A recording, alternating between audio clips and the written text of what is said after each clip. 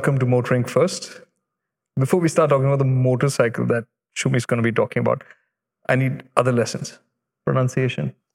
The reason why he's bringing that up is because the motorcycle I just rode in Bengaluru and returned from is called the Mantis, which is not a difficult pronunciation, but it's produced by a company called ORXA Energies.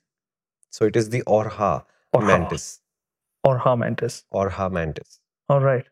This is a strange situation in the sense that I know this is a company not heard much about. Except at India Bike Week. Correct, where we saw it last year. And the time before that. Achha, even the year before? And the time before that, I think.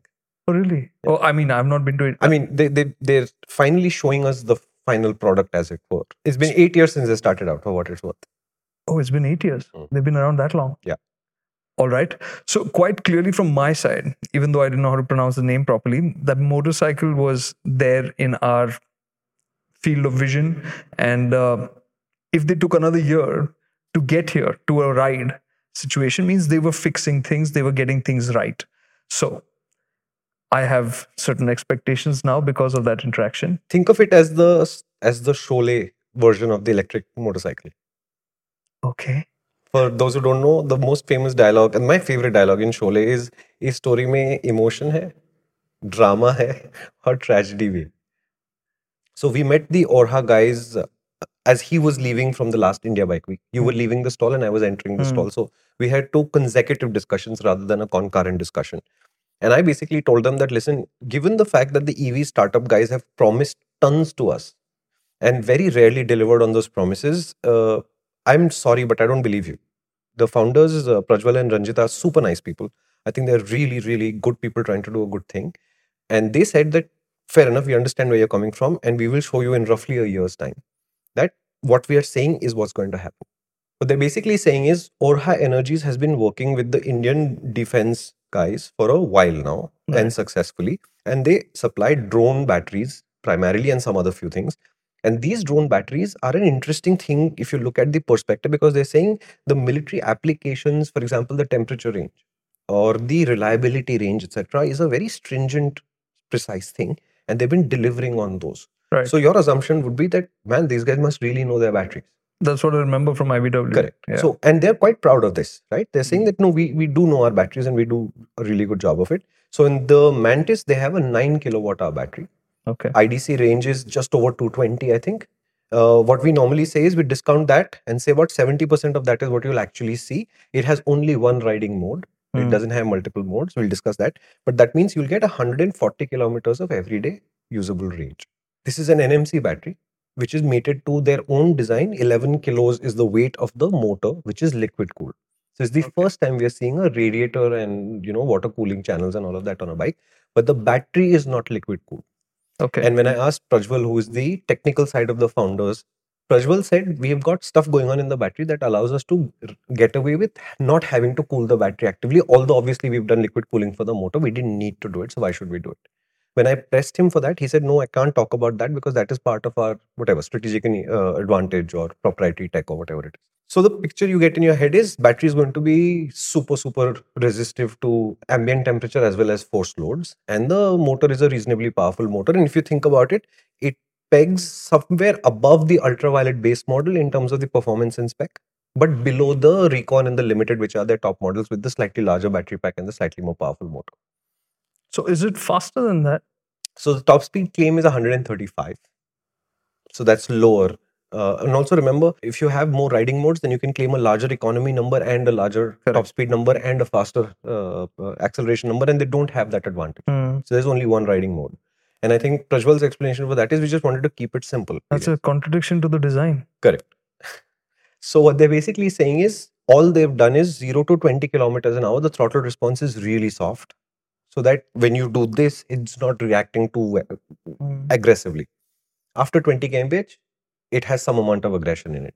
And 0 to 100, I think, is 8.9 seconds. KTM 250 Duke is roughly the ballpark where this acceleration goes and sits. Okay, so now you got a mental picture of what's going to happen, right? What they've done, which is interesting, is that it's an all-aluminium frame.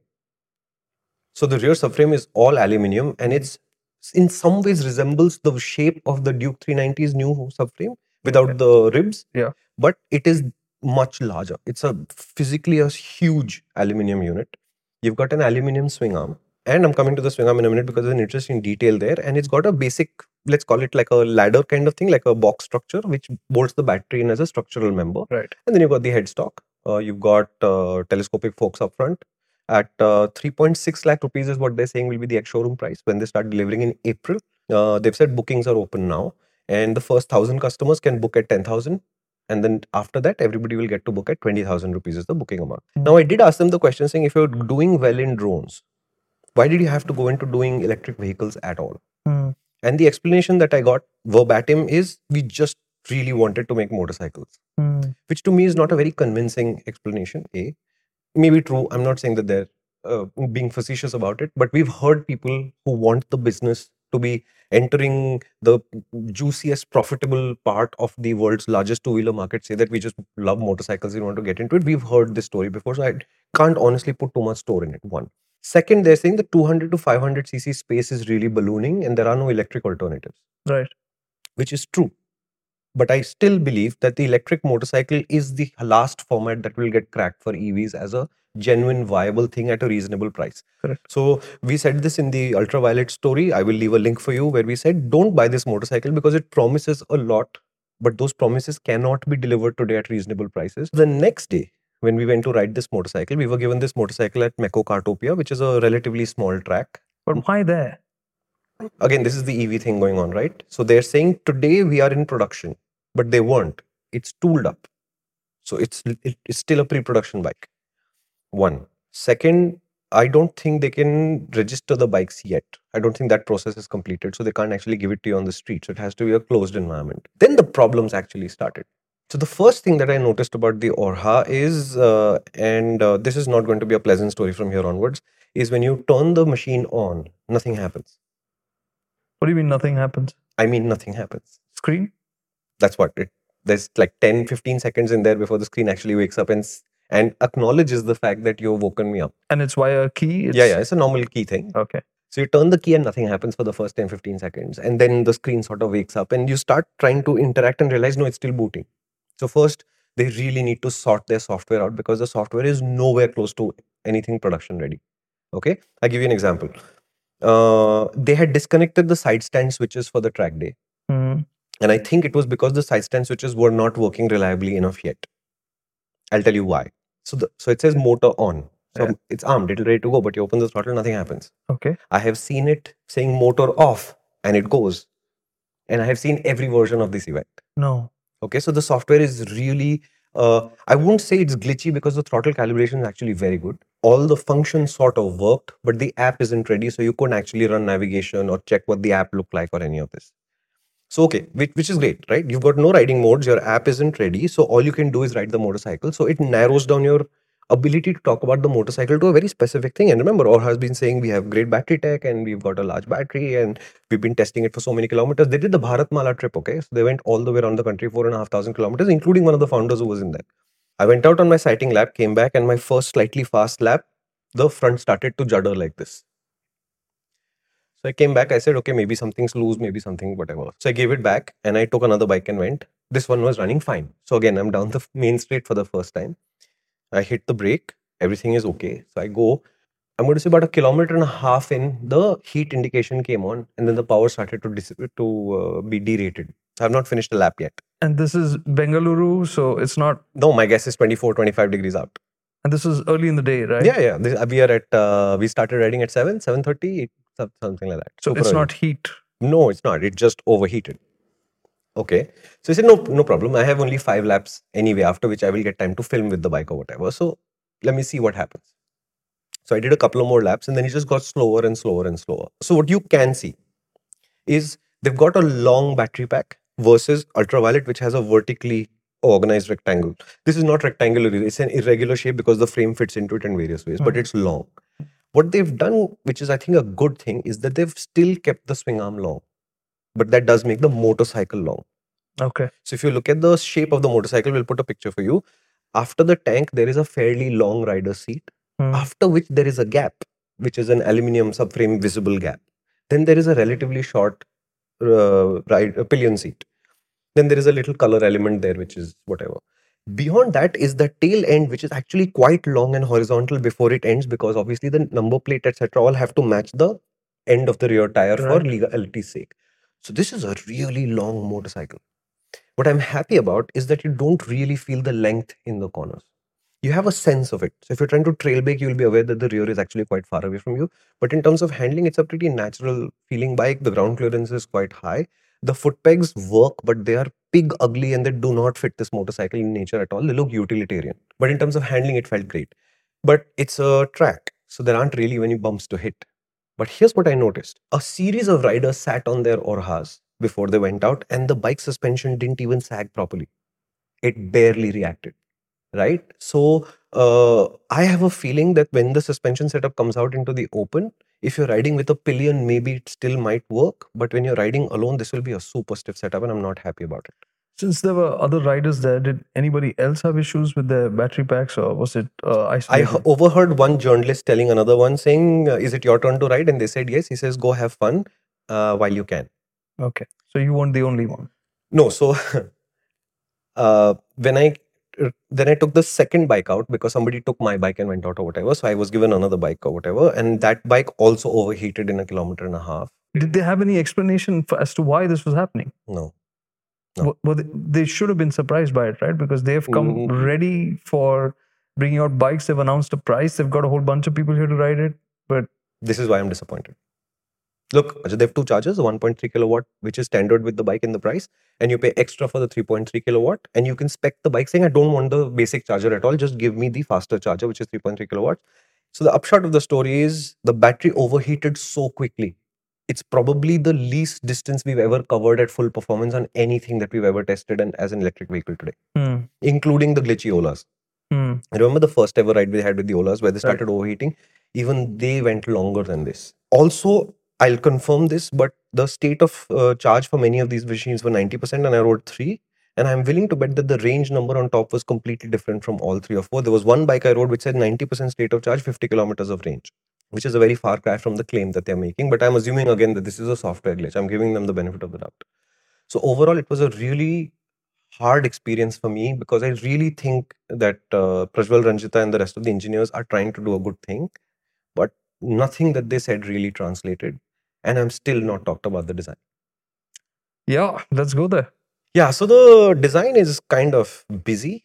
There's lots of body panels, lots of plastics, and they've done stuff like, for example, when you see the tank cowls that go up quite a way to the front, those cowls are actually hollow. There's an inner surface and an outer surface, and they're channeling air to the electronics which is on top, roughly where the bottom of your tank is, right? And I'm wondering, logistically, it's a really complicated way to build a cooling circuit. You could just have 2 holes behind the front forks and you'd get most of it. Sorry. Is that thing still aluminium? The Which one? tank? Oh, no. They nearly removed the tank. No, It has no job. No, It's a hole. Correct. No, but the part around it, is No, that still it's plastic. It used to be aluminium. That's why. I don't remember what it was. It's plastic today. Okay. So think of a pulsar tank. The shape has similarities to the pulsar tank, but now they've cut holes through and through and through. Yeah. So when you sit down on the bike, there's a hole in front of you. It's a hole, and in there is the charger connector, right? And it's not a hole that has closed sides. So it's not like a bucket where you could put stuff in. It would fall out the side. So it's literally a shape that is holding the shape. And they're saying, look, we're thinking of it as an accessory opportunity because in theory, it is so non-integrated into the bike, the tank structure, that we can just keep changing tanks and giving you a new look as an accessory if you like. So you could buy a Mantis that looks like this, but tomorrow there could be a range of 5 or 8 different tank designs that you could replace this with and have a completely different looking bike. I'm sorry, I'm perplexed. Yeah. So to me, I mean, traditional thinking, if you have a Pulsar, it looks like a Pulsar. What they're saying is a Mantis doesn't need to look like a Mantis, at least in terms of the tank visual volume. Can you also change the face? I don't think so, but somebody else in a comment said it looks vaguely like Bumblebee, which is interesting. But honestly, the design is way, way, very, way, way out there. They're saying this is our aesthetic. And I'm not convinced that this is going to find a huge amount of resonance because to me, it produces a barrier and functional barriers too. Where your knees go, there's no flat surface. So it's like a bunch of surfaces and creases and curves. And you're basically trying to hug effectively the edge of a curve like this. I was just going to ask you, doesn't that line come in? There is a line there, right? Yeah, so the line is here and your knee goes against it. So there's no real way to sort of lock into this motorcycle. I'll tell you how bad the finish levels are. I'll leave you a picture. Look at this one here. This is one of the flat surfaces of aluminium that is visible on this bike. But basically, the entire subframe is aluminium and it looks poorly finished and then clear coated on top. The polishing of the aluminium hasn't happened. The black bikes actually have two dents on the thing, which is obviously coming from the mold itself.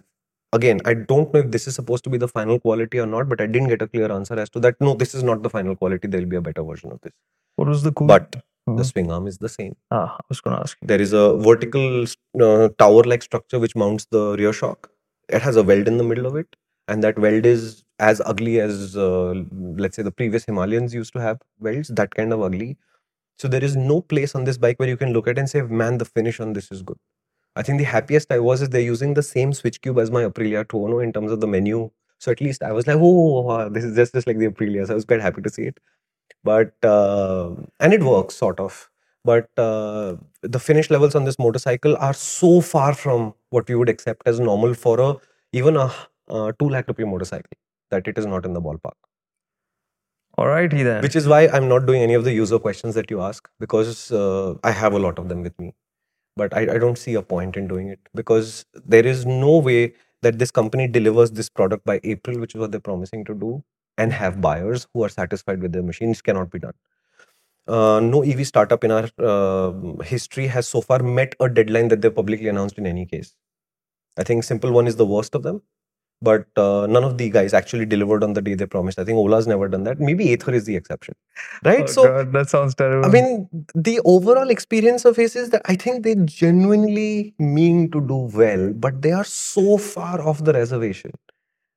Guys, I'm going to say this. When we met them at IBW, and as we met them separately, I think what Shumi is saying is the same sense that I came away with, that the founders of Orxa were these keen, earnest people, and they said all the things which gave you a sense of assurance. Which is why if I am a little disappointed, not a little, quite disappointed right now, is because I thought that despite all the design, I'm not a fan of busy designs, and that thing is pretty out there for me. Yeah, it's very out there. So despite the design, I expected that this as a motorcycle. And I think that is where our interests lie, that as a community, we get better options. And even though when they announced the launch or the prices, the specs themselves weren't inspiring. But if the motorcycle worked well, worked consistently, it would have been a great step. Yeah. But that's not it. From whatever we've seen, it's not it. And they're saying basically we're in end of November recording this, and they're saying we're going to start delivering in Bengaluru by April. If they deliver this, then there's going to be a whole bunch of disappointed people. And if you're thinking about the Orxa Mantis and you have 4 lakh rupees to spare, trust me, you can do a million better things than buy the Orxa. Give them time. Maybe they can fix it. And if they fix it, maybe this will be a great motorcycle or whatever. But today, there is absolutely no version of the parallel universe where I would spend money on the Orxa Mantis. Not as it is today. No chance. No way. Okay, then. Summary time. Do we need a summary? Not a very happening story, is it? I'm frankly feeling let down. Yeah. So I went in with a lot of hope. What they said made sense to me in some parts. Like the design doesn't make sense to me, but okay, we know what to do with the battery made sense to me. Liquid cooling the motor makes a lot of sense to me. We solved the fact that the motorcycle is so long. Okay. But when you started riding the motorcycle, it was just like immediately obvious that this is just too far away. And maybe the idea of what they think is this is finished as part of this project is nowhere close to finished yet. So I don't know what's going to happen next. April 2024 deliveries. No chance. No chance. That's what they want to do. And they were talking about how they will deliver to home and the booking process. They want to get after sales right, the battery warranty. I'm saying irrelevant. It doesn't matter. It's not time yet. Right. It's too early in the project.